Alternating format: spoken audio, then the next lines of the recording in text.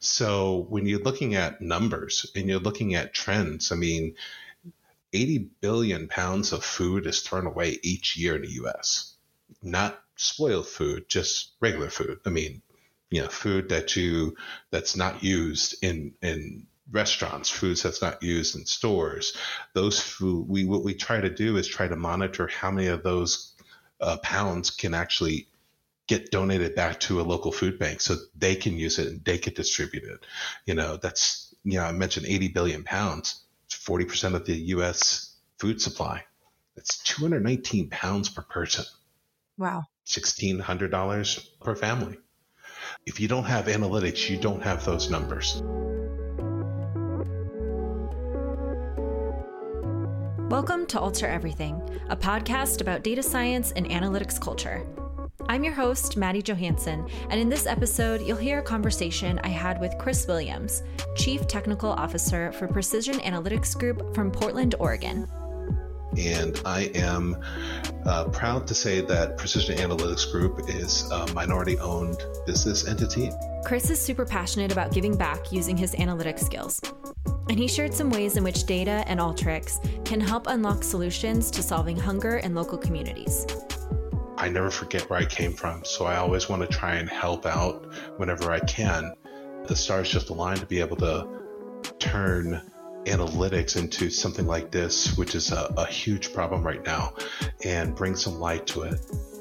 Let's get started.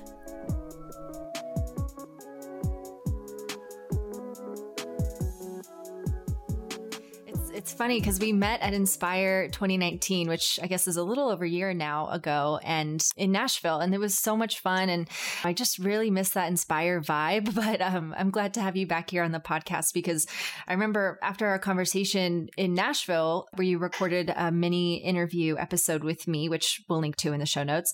I think we both had the feeling that we needed to book a longer full episode to chat more. So, finally we found the time to record, and here we are.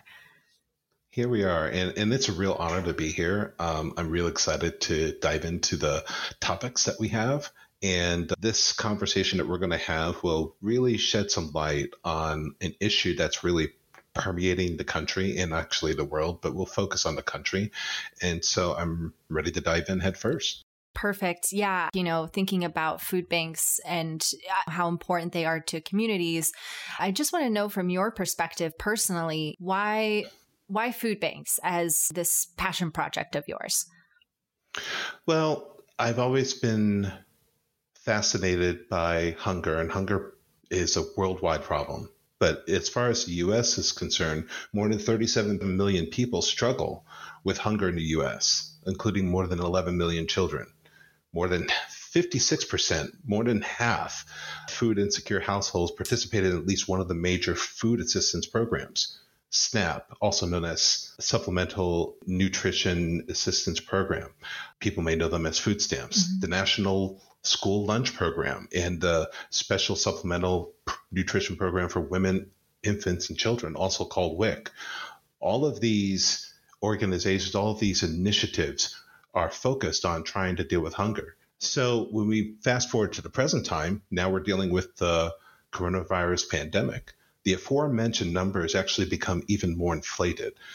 Many families are without stable employment, and it's anticipated that more than 54 million people, including 18 million children, may experience some food insecurity in 2020. So I mentioned that term. What is food insecurity exactly? A household that is food insecure has limited or uncertain access to enough food to support a healthy life. Children deal with this more than any other group because they are reliant upon adults to get them fed. So why do I care? I've always really cared about it. I volunteer here in the Portland area with the Oregon Food Bank. It's been something that I've actually dealt with in my younger life when I was growing up. I've had times of hunger when my parents and I were growing up together, and obviously, and I never forget where I came from. So I always want to try and help out whenever I can. The stars just aligned to be able to turn analytics into something like this, which is a huge problem right now, and bring some light to it. And when you bring light to something, more people pay attention. And this is all about awareness and trying to deal with the problem. Absolutely. Yeah, that's fantastic that you volunteer. This is just really close to your heart. And thank you for sharing that story. Because, I think, as you pointed out, it's something that is definitely more common than anybody knows. And it is incredibly important. And I appreciate all of the background and all of the statistics for people, because I'm sure other countries too, outside of the States, also experience this in staggering rates. And I think analytics can really be a huge tool in fighting this and answering these really tough human challenges. And I want to know, when you work with nonprofits and food banks, what are some data trends that you see, or maybe some pain points that they struggle with?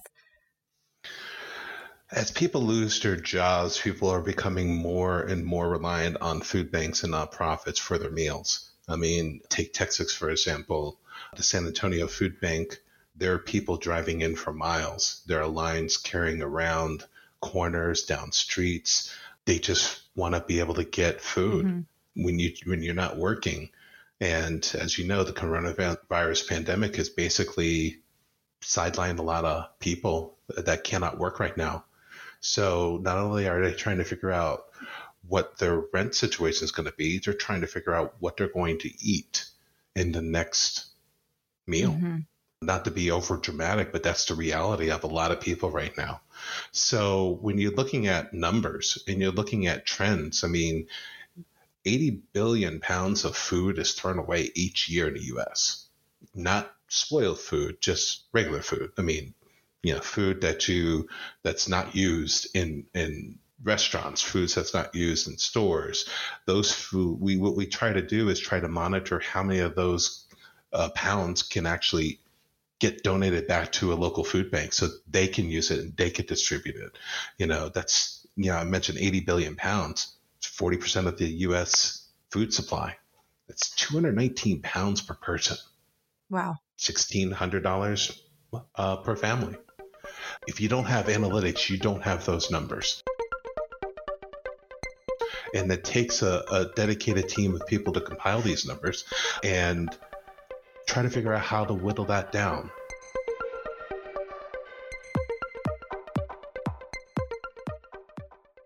So you have these high level numbers, right? And so at each community level, it's a slice of that, those numbers. How are we going to address that? What can we do to address that? Well, one way is donor information, keeping an idea of how many donors do you have right now? How much are they donating? Maybe you can have an initiative to encourage more donations. And maybe you hit that different, maybe you have a restaurant that donates a lot. Maybe you want to go have a campaign that actually targets more restaurants in your area, because this is clearly something that restaurants deal with. Why not get that food? It's donated, it's free. You get that information, someone will eat that night. I mean, there are times in which growing up, I mentioned that I dealt with hunger. There are times where I've grown up and, it was a decision whether or not I was going to have something, or my mother was going to have something. So, these are decisions that parents have to make, and we have enough food that we shouldn't have to be forced to make those kind of decisions.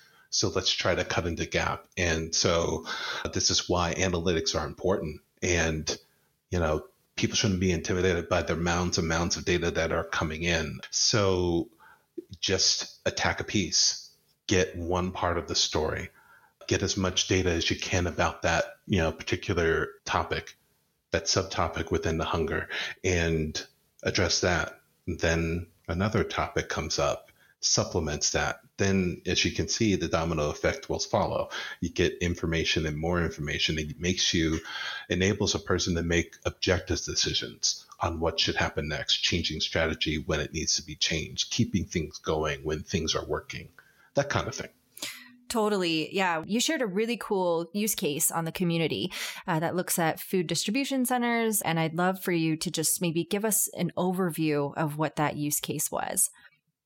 Sure. The use case that I actually submitted focus around the San Francisco and Marin County Food Bank. We were doing some prospective work for them, and they've turned into a client. And the use case that we wanted to address there were how many of their open food banks were located in areas that had a high amount of high poverty households and elderly populated households. So when I say open food banks, these are food banks. They've had to close a lot of food banks because of a variety of reasons, whether it be short on staff, whether it be just not able to be kept open for financial reasons. We just wanted to make sure that we had all of the open food banks placed on a map so people could see what areas they're able to support. So this was that set the stage for what we have for this particular use case that you can see on the community.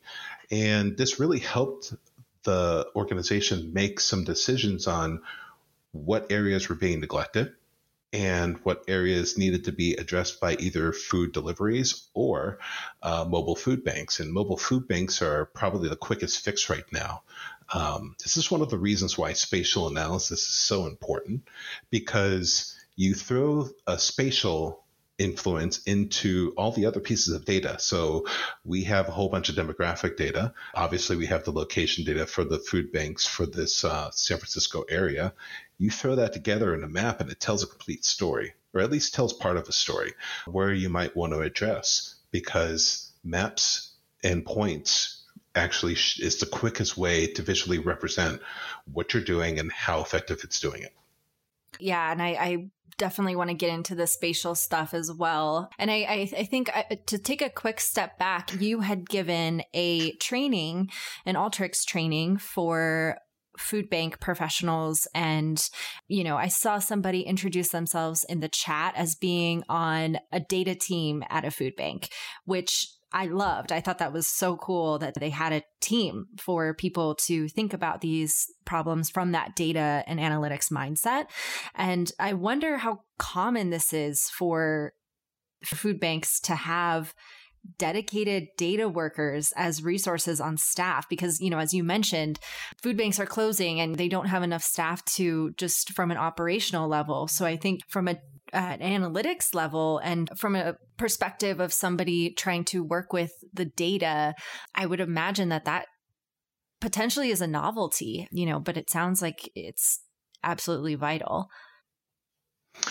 It's more common than you think, because the abundance of data that comes in daily to food banks is really astronomical. Mm-hmm. They may not necessarily be identified as data custodians per se, but they are responsible for bringing in data, whether it been data from volunteering numbers from an event that may have taken place throughout the week, meals, the number of meals provided to hungry families, how many pounds of food get donated to food banks as a whole. Everybody who works there is basically a data source. Mm-hmm. They are responsible for interacting with the public, whether it be from a donation perspective or basically as a distributor on what kind of food or how much food gets donated to a certain area. All of that has to be tracked in order for the results to actually hit correctly in a certain area. So let me cycle back to the use case. You know, we use spatial analytics to identify the census tract areas that had high amounts of elderly populated and high amounts of poverty areas within the San Francisco area. Every community has to do this. The more demographics that you introduce to an analysis, the more complete your data will be. And in the more objective decisions you can make as a result of that, because the maps will tell you the story, because you're combining it with a whole bunch of different aspects. So let me go back. So we have identified where are high populated areas of elderly people and high poverty areas. So when we look at high poverty, we look at people making less than $10,000 a year, elderly 65 years and older. So we wanted to identify it because it's going to be harder for them to actually get anywhere to get food. Dealing with the COVID pandemic right now, vehicles, they may not have vehicles anyway, but public transportation may not be as readily available. So if you're in town, you're basically looking at on foot. You're basically walking to and from. So this is where the spatial came into play for me, because not only did I want to plot where their open food banks were, I gave them a trade area of 1/4 mile to support those individuals who may be on foot. 1/4 mile is basically how much I would, we took a guess at it, trying to figure out what made sense and how far people would walk for food and how far people would walk back with a bunch of food that would be safe for them. Mm-hmm. And so plotting that on a map and overlaying it on those areas of demographics that we discussed allowed the San Francisco and Marin Food Bank to say, oh, okay, this is what this food bank is supporting right now. This is located in these areas. But wait a minute, we have these areas over here where we don't have a food bank. And we put it into a nice workflow in Alteryx and output into a PDF report, which really hit home for a lot of our clients who have seen this, and definitely hit home for the training, because it is something that's tangible that you can hand over to a higher up group, and that makes more financial decisions to say, here, this is what this workflow is telling you. This is what your data is telling you. And this is how it looks on a map. Please use this in your decision-making process on where money is going to go and where the next piece of strategy is going to take place.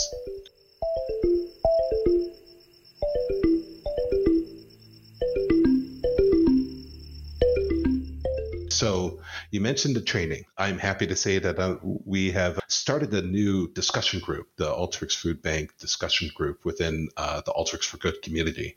And we had our initial training on Thursday. It was wonderful. We're going to build and we're going to raise awareness, and we're going to make an area where other food banks around the country can feel confident that they can A, get their answers from this area, and B, share their stories.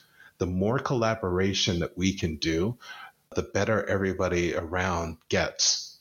Yeah, it's so inspiring to see the conversations happening on the community and, even just during that training in the chat. Because I think one of the things that really stood out to me in your explanation there was just how important it is to remember that the people on the front lines, the people who are working at the food banks, every person there knows the backstory, and they know the statistics for their community, and they know the people in their community. And I think being able to add that color and have that personal on the ground experience kind of is almost more important than knowing how to draw a polygon in Alteryx, right? I mean, it's definitely important, but I think that those are the skills that you can learn. Whereas, the on the ground experience and the on the ground knowledge is so, you can't just learn that, right? I mean, that's something that you really have to be a part of. And even collecting donor information, or, just how you explain that everybody that works at a food bank or a nonprofit touches data in some way can be really empowering to recognize, because I think that some people can be a little intimidated when it comes to, okay, I need to put together this analysis. I need to tell a story with my data, and there's high stakes because this could affect different aspects of the organization if I don't get it right. And so I think it's important to call that out. And I'm really glad that you did. It's something that is doable, and it's a skill that can be learned, and data literacy is really important, but it's definitely attainable for anybody out there who wants to try. Indeed. And being a part of your community, I mean, there's a sense of ownership. I mean, part of the reason why I volunteer at the Oregon Food Bank is because this is my community. This is where I live. I've lived in Portland for 8 years, and I see hunger permeate downtown Portland. I see it throughout the state. And, being able to volunteer on Saturdays and being able to pack boxes or collect vegetables and fruits for hungry people that are going to be directly affected by the work that I'm doing and doing with a bunch of people that day is very fulfilling. Being a part of that data that's being collected is very fulfilling. You don't have to be a data whiz to do this. You don't have to be a spatial whiz to do this. You are contributing to the story, the data story that's being told that will help influence what happens next in that community. So you had mentioned about spatial and how people aren't spatial whizzes around, and it's really, difficult and can seem very intimidating. I am one of these people. I was terrified of spatial. Mm-hmm. I wanted no part of it. I looked at these green icons and the Alteryx Designer, and I'm seeing find nearest, I'm seeing create point, I'm seeing polybuild. I'm just like, oh my goodness, what am I doing here? I am a fish out of water and I am lost. And honestly, I have to give a lot of credit to a really good colleague and a really good friend of mine, Nicole Johnson. She's an Alteryx ace. She actually came to the Portler Alteryx user group and gave a really phenomenal spatial presentation. Of course she did. She's awesome. Yes, she is. She is awesome. And she really encouraged me to go outside my box and learn spatial. So it was about a year ago. So what I did is I actually started off with the Grand Prix weekly challenge. I think it was challenge 129. And she said, try it. And so I took the challenge. I challenged myself and really put my mind to it. Took spatial classes at the last Inspire in Nashville and really, really challenged myself to come up with different use cases for that would require me to know some spatial and enter the food banks. And this was just the perfect storm of being able to test things. And now I am not intimidated at all. The one thing I would probably tell you and tell anybody else who is starting off where I started off as being intimidated by spatial, what I would say is that just dive right in. You use spatial to do pretty much anything that you do in life anyway. You use spatial analytics to find out which grocery store is going to be the closest one and the best one for you to go to. You're just not putting a fancy title on it. That's analytics. That's spatial. Being able to do this within Alteryx, having the community to help you guide you along the way to trying to embark on this journey. You're in a safe zone within this Alteryx community. All we want you to do is succeed. That's really encouraging. And I know that, we're talking to everybody listening out there, but I mean, I feel like you were just talking to me directly because I am definitely scared to start out with learning the spatial tools. And I think I was definitely intimidated to start learning Alteryx in general. But then, once you just get started and you try, you realize like, okay, yeah, I can do this and this isn't that bad. And so I'm sure the same will happen with spatial. It's just like that first initial step for some reason is always so difficult. For sure. Whenever you learn something new, it's not going to be easy. And so the thing that kept me going is that once I learn it, things will become much easier. So yes, I'm going to go through some growing pains. We all do. Whenever we learn anything new, we go through growing pains. But being a business intelligence developer and working with databases and understanding how Alteryx could help me get better and actually do analysis rather than doing data prep for analysis, it gives me time back to my day. And this is the thing that I always push to my clients and anybody else who's very curious about what Alteryx is. I said, Alteryx is a phenomenal tool. It actually gives you time back in your day. It allows you to analyze rather than prepare to analyze.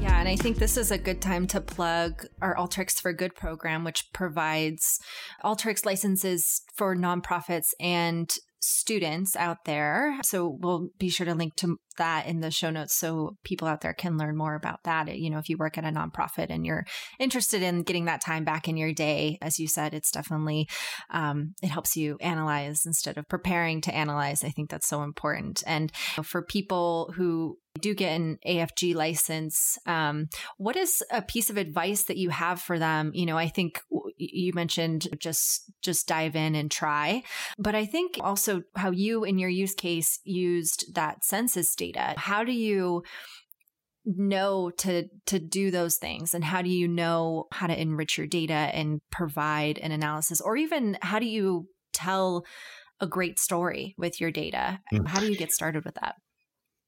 Well, even though I've only been in Alteryx for about 3.5 years, I've been in analytics for about 24. Mm-hmm. So it's one thing that's always helped me is that I don't always focus on the primary question. And when I'm gathering data, I just gather data. I get every piece of data that I can get my hands on. It may not answer a primary question that was proposed, but it's surely going to formulate something down the road. So, when I look at the primary question, I look at the data for the primary question, but you also have to think 2 or 3 moves ahead. You have to ask that secondary question or that tertiary question, which will inevitably expose something brand new that you haven't even thought of before. And that only goes through just talking something out. It's like, not to use a pun here, it's literally a workflow. Get every piece of data that you possibly can get. You can't create something that's not there, but you can always hold something in the back for when you possibly need it. Data is your friend. It's when you don't have data. It's when you cannot make decisions and you cannot make objective decisions, because when you don't have data, your decisions become subjective, not objective. And you want the objective piece to win. I love that advice. And jumping forward then to actually working with the data, if you have any sort of secret weapon in your back pocket when it comes to using the spatial tools in Alteryx, I want to know what that might be. And this might be a little hard to explain over audio, but we'll be sure for our listeners to link to any of the concepts that Chris talks about here in the show notes. But for example, we had emailed about multi-layered maps and polygons and trait areas and like all those things. So if you want to introduce any concepts to our audience about those things, that would be awesome. Sure. I'll actually take you through the thought process of how I came up with the multi-layered map for this instance. So I was given an Excel spreadsheet of all of the open locations, all the open food banks within the San Francisco Marin County supporting area. And, what we wanted to do is try to create a spatial use case that would make sense. So what I wanted to do first is that I didn't want to join the data. So I wanted to create a point on the map with all of the open food banks, but I also wanted to analyze the demographic information that we got from our Business Insights package. So I wanted to take the household data and create a polygon so that those polygons would be able to be evenly distributed amongst the city. And this could be any city. I did it for San Francisco in this case. I also did it for the Houston Food Bank, and as I did through the training. But I wanted to create a polygon so that the polygon would be able to be color-coded based on the volume of households within that demographic. And so normally what you would do is you may want to join those 2 pieces of data together to figure out where exactly they meet as far as the matching is concerned. I didn't want to do that. I wanted to do a simple overlay because the overlay will tell you more of a story on where you need to go. So after creating, I just had the addresses. So I used a geodecoder to create the lat long. Then I created my spatial points. And then, after I did my spatial info, I created a trait area using the trait area icon and tool. And so since we're dealing with San Francisco, which is a really small peninsula, we wanted to make sure we had a trait area that actually made sense. So we decided upon 0.25, quarter of a mile to symbolize the walking distance. So after I created that point and created the trait area, now I have the first part of what I wanted to do on this map, right? So I wanted to be able to create the point and create a little circle around that point to promote which areas that the radius in which that food bank would support. So the next thing I would do is go ahead and create the polygon layer. And the polygon actually, there are a couple ways you could do it. So one way that I did it is that I went through the allocate input and chose the census data. And one of the things that you can do, you can have as an output is being able to output actual spatial object field, which would be, in this case, the polygon. So I satisfied my requirements as far as choosing the high poverty or the elderly population. I think in my training, I actually focused on age 45 to 54 because integrating the census data from the household pulse survey, which was something new that we added, I'll get to that in a second, it actually exposed that the most hungry people, as far as the age was concerned, was the ages 40 to 54 in a lot of these metropolitan areas. So I switched that a little bit to try to bring that point home and created a PDF report that actually combined all of that data to provide a case for that. This may help leading into more funding to deal with that particular problem. So getting back to the spatial here. So I've created my polygon and I've created my spatial point with the trade area. I want to overlay those guys. I want to make sure if I overlay these guys, then that actually tells a story on, okay, this is where this point is, and this is how it lies within all these polygons. So I created some layers in the map. So I had those two streams flowing in, and then I created a color code. So the color code was based off of the population of the demographic that I'm dealing with. So specifically the age range. And what Alteryx does, and it's really awesome that Alteryx is intelligent enough to do this, is that it'll take all of that, the measures generated, the numbers created, and it'll create 5 even fields or even, breakdowns of that data. And you can decide how the color code goes. I like to go from red to blue. So the red being the most, highly populated and blue being the least, and being able to have those colors be identified. So you have the polygons on the bottom, and then you have the points in the trade area on the tops. And when you layer those guys, it comes up to a really nice, perfect type of situation where you have all your points without any bounds as far as a join is concerned on a map in front of your face to say, this is what your data is telling you. So we added another aspect to this. So I have the map and I have the points on the map, and that's really, really cool. So more is better in some cases. So I wanted to bring it home a little bit more. So the census data actually has some household, survey information off of its page that is free to download. So what I did is that we went and took that information, downloaded 11 weeks worth of data, and put that into a repository and included that analysis as well as the map into one report. So we took that and, took, I believe it was 2B, or 4 actually, food sufficiency.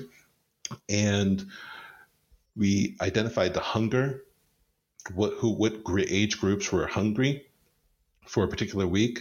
And then we did a rolling 4-week average to get a more stable trend on what was actually happening, because sometimes the week to week can fluctuate. So the rolling 4-week average was actually the decision maker of why I wanted to choose a certain age group to focus the map on.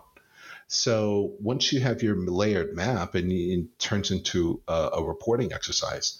And one thing I want to say is that the Alteryx reporting capabilities are very underrated. It can provide you a very slick and informative business style report, especially if you don't have a reporting system on the back end to develop this. We were able to create a really comprehensive report with a cover page, with maps, with a line chart, just like we did in the training. And so this is what we came up with. And delivering that to a client and having somebody say, here, this is what we've come up with your one piece of data. We got one piece of data, which were the addresses of all the open food banks. And, me and my company, we were able to go ahead and take that one spreadsheet and turn it into this. So it's something that everybody else can be confident that you can do as well. and the nonprofit organizations that we have been, trying to service and educate about what we've done. This is something that you can definitely do because you have the blueprint now to do it, and then expand from there. Maybe there's so much data to be had. This census data that we just found, that's free. That anybody can get that. So, the business insights becomes important because we were able to create the polygons off of the demographic data that had already existed. So we combined stuff that's already, existed along with new information, and you can combine even more information into this workflow to get an even better story. So along with that, the more data is better theme that I'd like to make sure gets known is very applicable. Totally. Yeah. And it's so helpful to hear you kind of break down the concepts because, if you leave it at a category, if you just say, oh, I'm going to try spatial, I think it can be kind of mystifying. And so breaking it down and saying you can do all of these different things with it and just tackling them one by one, I think helps to really demystify it. So that was really, really helpful. And also super cool to hear how you took that spreadsheet and you turned it into this ridiculously helpful and easy to visualize report. I think that's amazing. So we'll be sure to link to everything that Chris just talked about, as well as just some other resources that are out there on the community to help people kind of understand and get a better idea and follow along with what you were saying. Wonderful. And this is the one thing about Alteryx, and this is just a general Alteryx statement I'm about to make, is that it makes data investigation and data processing and data blending fun. Because really, you get instantaneous results as soon as you run a workflow. Yeah, that's amazing. And, this has all been so inspiring. And for people out there that are looking for maybe skill-based volunteering opportunities, maybe they are an analyst in our community and they can do the same thing that you're doing. How do they approach that? How do they find these opportunities? And maybe for people even who aren't looking for skill-based, but just in general, where are your favorite places to find these opportunities and get involved? I think hopefully, and this is the whole reason, one of the themes behind why I wanted to start this discussion group is to post there. We have a thread. Hopefully we'll turn it into something bigger and just throw your hat into the ring. Maybe go find a local facility and just ask them, send them an email, give them a call. If you feel comfortable enough, drop by. It's really as simple as that. I mean, you don't have to have an out-of-body experience to contribute. It may be as simple as just asking question one or sending one form of communication to anything local that you can find. Everybody has data that can help you. And hopefully, I've been able to shed a little light on how you can start. Totally. Because Alteryx for Good is fantastic. They know of a lot of opportunities. I mean, you can feel free to reach out to me. I'd be more than happy to start a discussion with you about opportunities that I've seen in addition to, obviously you've seen the use case, but for that one use case, I've seen probably at least 8 or 10 different requests outside of that. So let's start a conversation and figure out where it goes from there. Love it. Well, thank you so much, Chris, for joining me. I'm so glad that we finally got to make this happen. It was actually kind of cool, I guess, to do kind of like a 1-year follow-up from our last conversation. So yeah, this was great. Thank you so much. And Maddie, thank you so much. It's really an honor to speak to the community. It's an honor speaking with you, of course. And let's do it again sometime. Totally. Yeah, anytime. Thanks for listening. If you're interested in learning more about our Alteryx for Good program, Chris's Alteryx use case, or anything else discussed on today's episode, check out our show notes at community.alteryx.com/podcast. And while you're there, register for a free community account.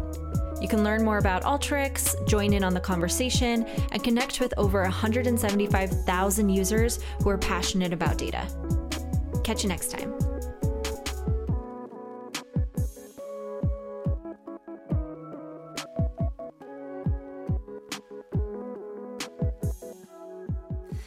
Perfect. You're a professional. So I'll cut it there. This was fun. Was it okay? It was awesome. Honestly, the entire time I'm like scrambling, writing on this piece of paper. I'm like, okay, this is a tweetable quote. Like everything that you said, I think was just a perfect soundbite. So yeah, I mean, it was killer. You nailed it.